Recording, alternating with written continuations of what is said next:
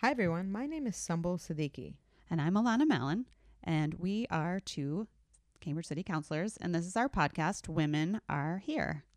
Well, welcome to this week's podcast. We have a few fun things to talk about. And if you've been following our podcast, you'll know that I've been suffering from a broken ankle. You never talk about it. I know, I talk about it too much. Alanna is always like, when are you out of those crutches? So, yeah, I fell March 16th, and I could give you a day by day, but I won't. But I just finished PT right before this, and I did some walking without crutches. So I'm walking in a boot, and I just showed Alanna. It was very exciting. It was like a whole new day. I really can't even remember what it was like when you used to be able to walk. I've been dreaming about walking, and so I hope I keep progressing. I mean, so how long do they think that until you're like fully on your feet? It's hard to say. I mean, my next appointment is June 4th with the ortho, and we'll see how the x-rays look. But I think, it's by June 16th, it's going to be like 3 months. So that's 12 weeks. So I think my doctor was hoping that I'd be walking by mid-June. So. Okay. Well, that's coming right up. It's coming up, so let's hope I can keep. I'm going to still keep one crutch because the roads, as you've said, are atrocious. The sidewalks are awful. But you should also keep that crutch to keep people away. Meetings and, it's like you could be like a little like a weapon. Definitely. Definitely. Stay away from me. I'm dangerous. Me. I have this one crutch. Who knows what I might do? Yes. So anyway, that's my news of the week. What about you?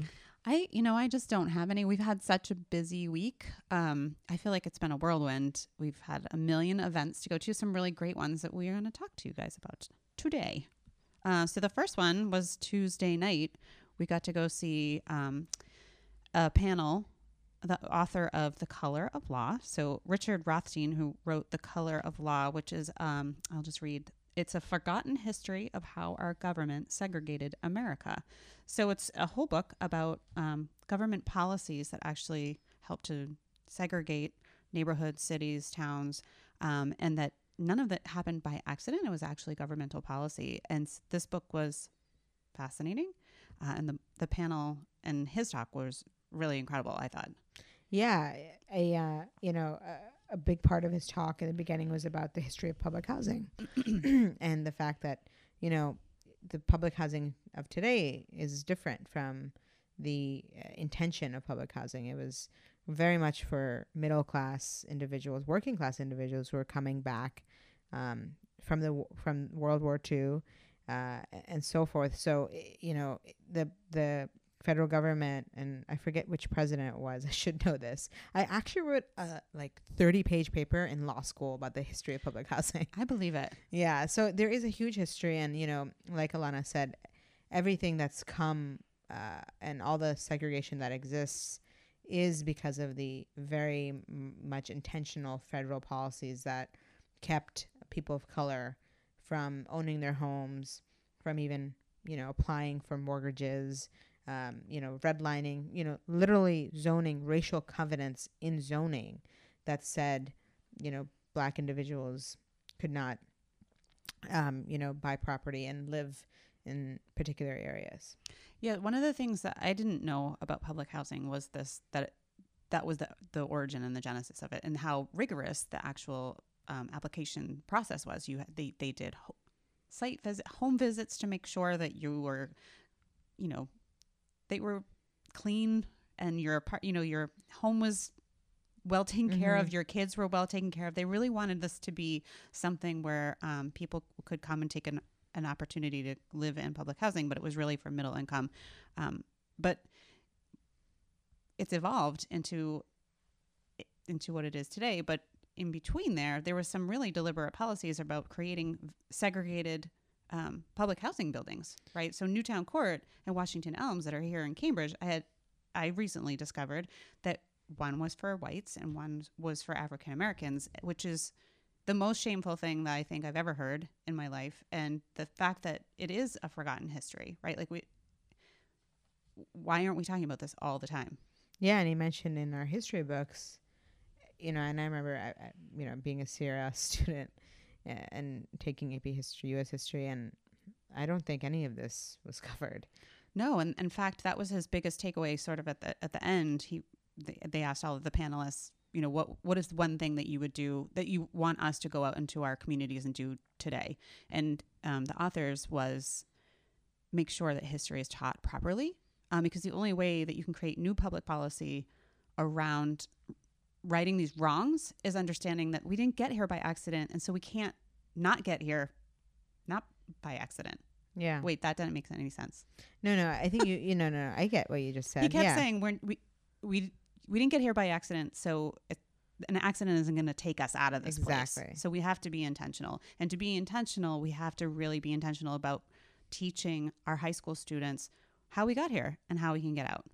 Yeah, and there were then panelists. There's how many panelists? Like 5 panelists who were asked. Well, one of them was the moderator. So there was 3 panelists, right? So there was Crystal Cornegay, who was the executive director of Mass Housing, Dr. Atiya Martin, and she's at Northeastern University, and she's the CEO of All Aces Incorporated, and David Harris, who I really loved. I actually walked out with him, and we had like a real heart-to-heart. He's the managing director of the Charles Hamilton Houston Institute for Race and Justice at the Harvard Law School, and he served as the founding executive director of the Fair Housing Center of Greater Boston. So these were like fabulous. ABC did a really good job putting on this event. I was very impressed. And then Dante Ramos, who works for the Boston Globe, was the moderator. Yeah, and there was some disagreement between panelists and the author. There were a lot of disagreements. It got a little uncomfortable. It did, and I think this is, for me personally, I still haven't done this, but I wanted to do a Google search of like all the authors who are Black who have written about this history. And I think hear it from their eyes and their kind of research. Nothing against the author, right, Richard, but I think it'd be a different conversation. Some of the panelists talked about how they felt that it wasn't necessarily about segregation; it was about racism that exists in everyday society that really impedes everything else. It was a lot of it gave me a lot of things to think about. Yeah, and it was interesting hearing all 3 of the panelists who were African American say over and over, like, this is about racism, and if we don't talk about racism, then we can't get to this utopia place that you're talking about we need to get to, which is the undoing of it, right? Right. We can't undo it until we fully comprehend and understand that this is about racism. They were governmental policies based on racism. And so if we aren't doing that cultural competency journey together and really understanding, then we are not going to get to a place where we can undo this. And one of the things I forgot to tell you is that I had seen, I think the woman, Dr. Atiya at a different conference, and she did this presentation on diversity, and she's the big takeaway from that was she was like, okay, to the white individuals in the room, I want you to look around you and see who you're friends with, and be really, make an effort to meet and be friends with people of color, because there's a big issue that exists in our society where we do really have a lot of segregation, and we don't have, and because of segregation, people are in their silos. And I think it is really important to reflect on that, who your community is, and always make a conscious effort to surround yourself with diverse perspectives, not just color of your skin, but people who may have a disability, people who are LGBTQ and so forth. So I think there's a lot of lessons from this talk. I think they said a lot of other important things, one of which she said something like, everyone wants to move Black people. Yes. Crystal Cornegay was saying that that's the feeling is that, you have to move somewhere white to have a good life, right? Like, so we want to create more housing in places like Newton and Brookline and, places that are traditionally white. And like her big thing was, why can't we just invest in the areas where African Americans live? Why can't we invest in the schools and make them great? Why can't we make this investment in places where people live? And this idea of this utopia, like the only way you can be happy in a community is to live somewhere that's white. Right, right. People were being super real, and that's the thing that I really loved about the panel, and that we all need to be uncomfortable. Right. As a white person, I need to consistently live in an uncomfortable place on my journey, because if I am not making steps every day on this cultural competency journey, I'm doing a disservice not only to my community members, my constituents, but my family, myself. Like, surrounding yourself and making sure you are making those partnerships and friendships with people of color who have a different lens and who are going to share their stories. That's so important. And I have to say that white people who feel like being called a racist is a bad thing, that has to end. Everyone is racist. Everyone is biased. Everyone has things. And we all need to be like really inwardly looking at those things. And it's ugly work. It's not, and it can't be the people of color in our lives helping us with that work. Right, right. Yeah, I think preach. I mean, like I said, I had listened to a podcast actually about CRLS, which I don't know if you heard. It was on WBUR. I have that on my list to do. Yeah, it's really powerful. It will make you a little bit angry, maybe a lot. I don't know. But I have to give a really big shout out to Dr. Kim Parker, who was working at CRLS up until last year, and she left because she didn't feel supported as an African-American teacher. And I will credit her with this idea of this cultural competency journey that I cannot stop thinking about that phrase. It's really important. What she said was everyone is on their own journey. Yeah. But it's not the job of people of color to help, like, to be the people fueling them forward. People need to be looking inward, and people really need to understand where they are and be doing that really hard work. Yeah. And, there's a lot of great books on this topic too. I had a friend in college, one of my best friends, who didn't really know about any of this history. So I said, okay, I want to give you this book. Yeah. And it's authored by Tim Wise, who talks a lot about race. He's a white guy, but he does of course does a lot about how he really says this is, as white people, what we need to do and the forgotten history we need to learn. And my friend, who's one of my best friends, I'm in her wedding in August. She was like, she went to Sidwell School, which in DC, very privileged. Yep. But also that's where the Obamas went. Exactly. Yeah. Okay. Yeah. So, and, both her parents are surgeons, and I could go on, just, very, privileged person who I love, but really didn't get that history and didn't recognize that privilege. And just, I gave her this book. We talked about it, and she thanked me profusely. She was like, thank you for just telling me about this, because I just never thought about, the possessive investment in, like, whiteness that our country has, And it's a privilege to actually not have to worry about it and not have to know about it. And right. I think there's lots of books.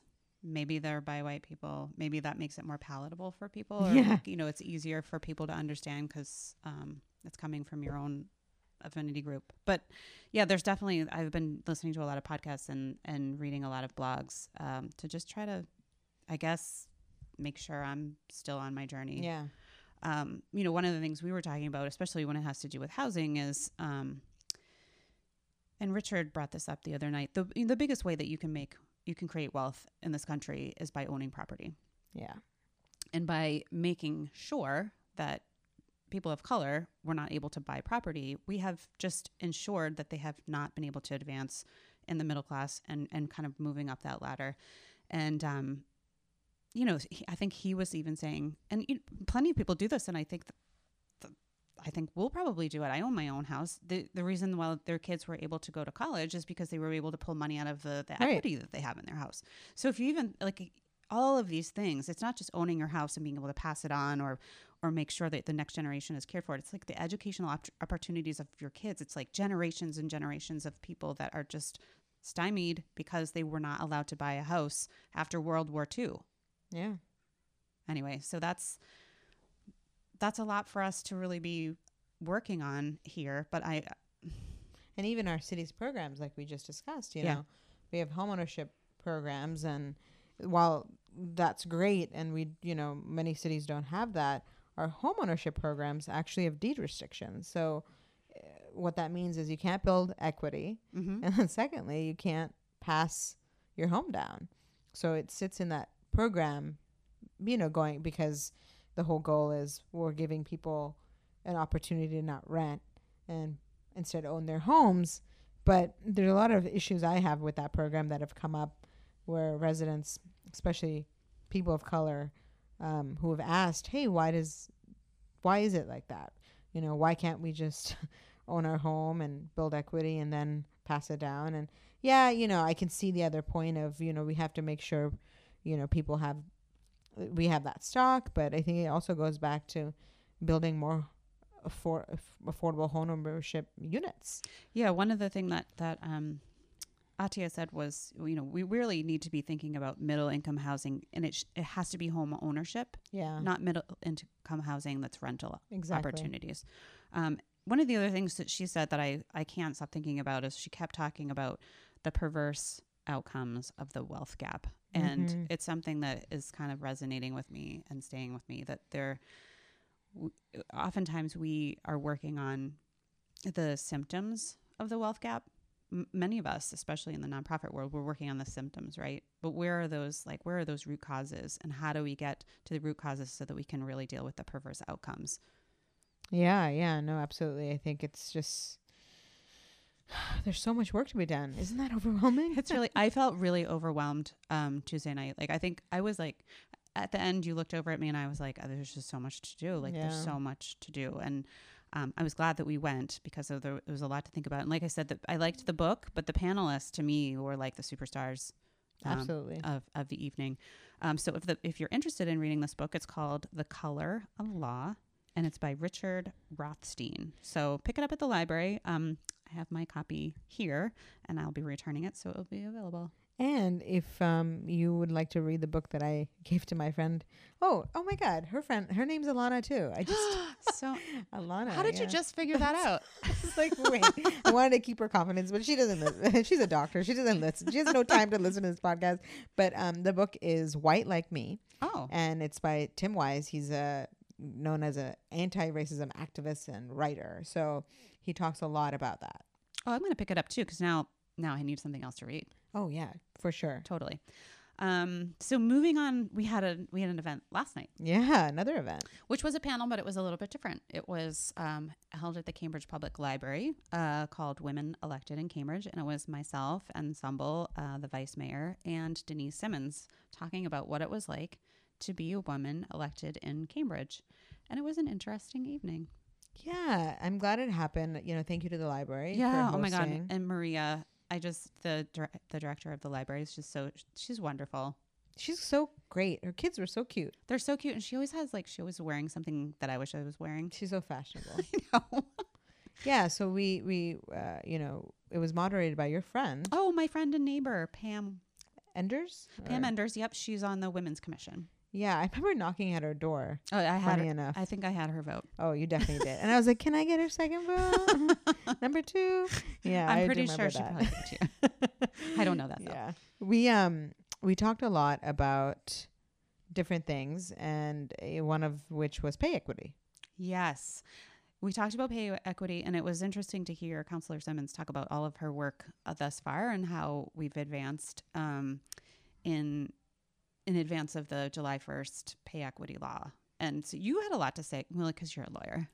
You knew a lot about it. But so there were 3 things that you talked about that you think will make a really big difference with this law. And so maybe just... Yeah, sure.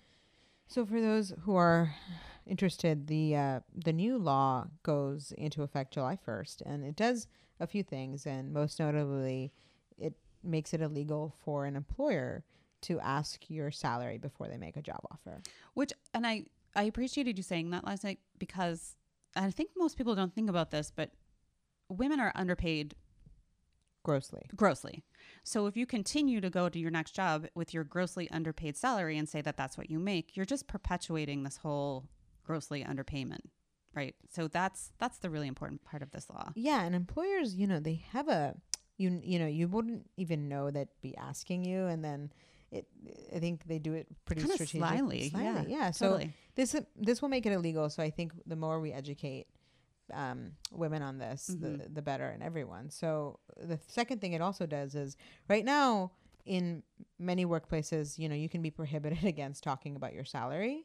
And, sometimes like you and I would be we would be in the break room, and I'd be like, hey, yeah, like you're How a much? guy, Yeah, and exactly. I'm like, how much money do you make? And you say like 110. I'm like, oh, I only make 70. And then if I go to HR, I actually get in trouble yes, for talking about how much money I make. yes. Okay.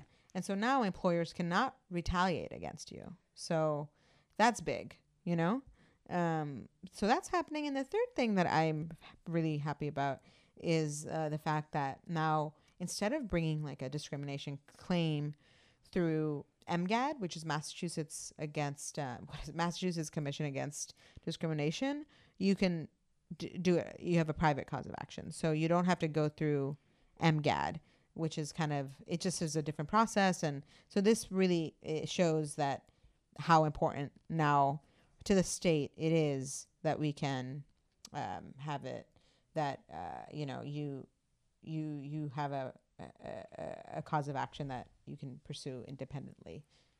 Yeah. So that comes into effect July 1st. I think that's going to be big. But one of the things we talked about last night is that, there's the gender gap between men and women, but for women of color, it's actually even lower. So we say like women make 77 cents on every dollar. And for women of color, it's much lower. Exactly. Yeah. So there's just so much work to be done on that respect with pay equity. And so Councillor Simmons talked a little bit about the dashboard. Yeah. I think that's going to be important. There was a question about like, what about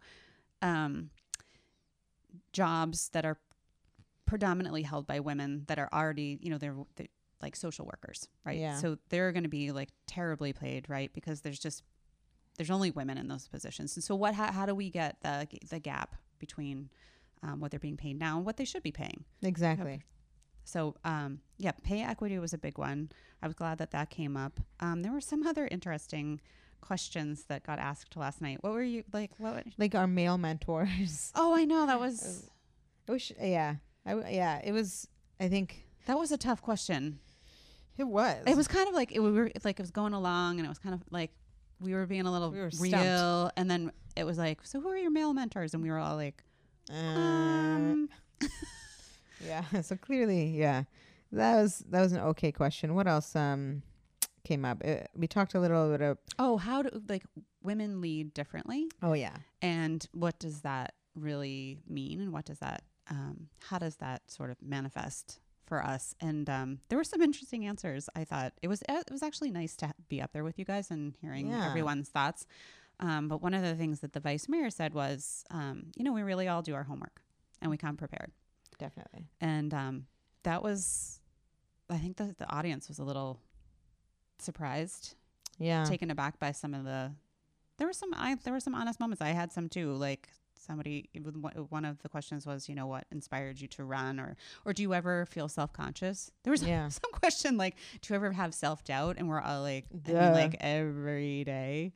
But one of the things I said was I had been asked to run a bunch of different times, and I, really never felt like I was smart enough. And when I said that last night, I think there were so many women that were like,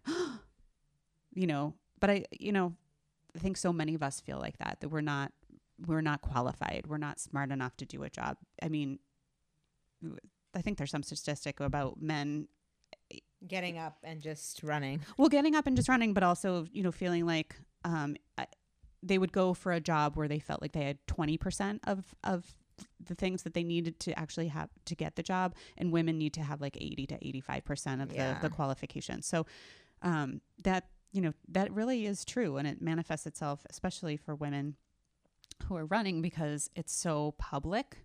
Like, you aren't just going for a job interview and bombing in front of, potentially 3 to 5 people as an interview panel. Like, you're out there, like, putting yourself out there in front of an entire city, and you could be bombing.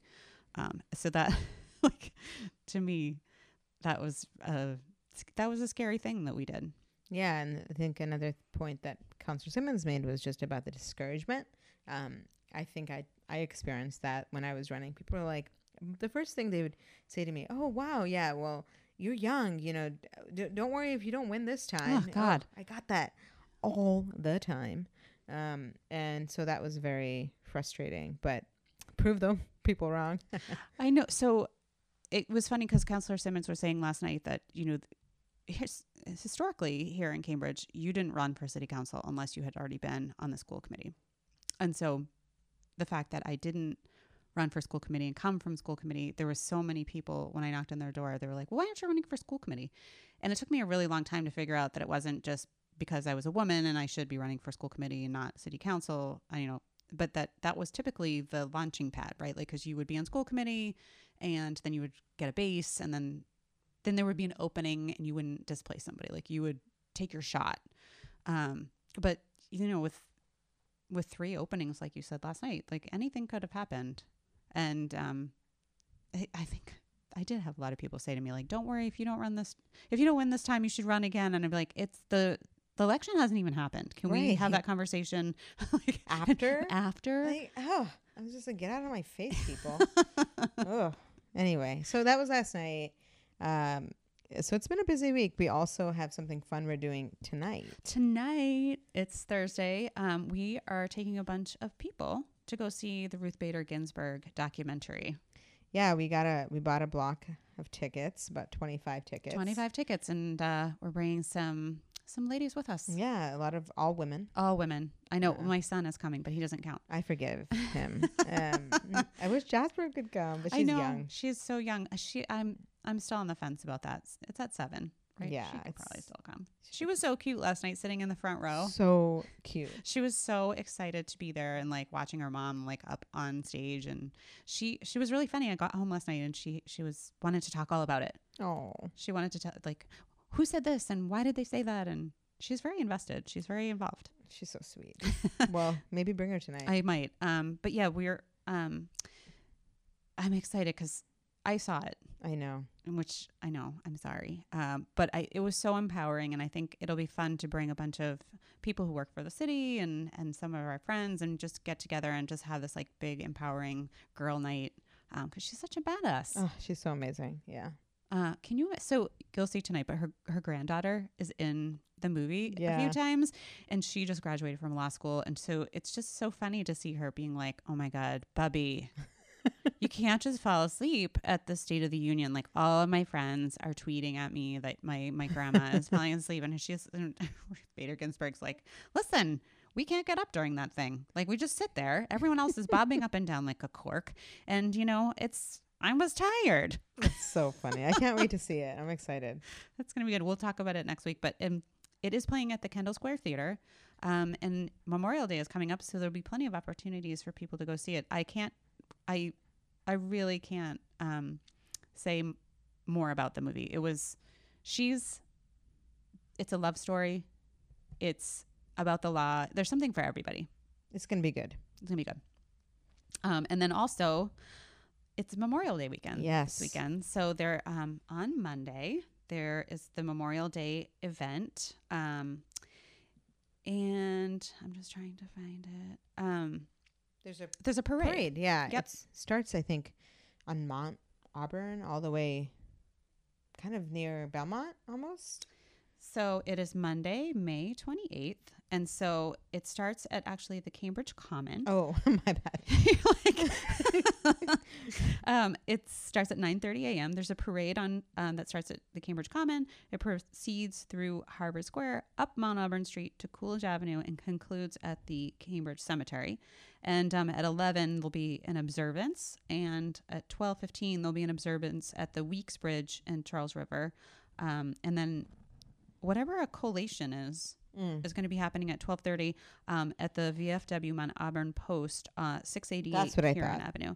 Yeah, so that's the VFW on Huron across from the golf course underneath like the Russell Youth Center. So I hope everyone has a wonderful Memorial Day weekend. it's the official kickoff to like almost summer, which I can't really even believe that that's almost here. The weather has been so nice out the past couple days. I hope that it continues on for people into the weekend. And there's a lot of fun things to do this weekend. So I hope to see you all around. Yeah, we'll hopefully see you at the parade. See you at the parade. Have a great weekend. Have a great weekend, everybody. Bye.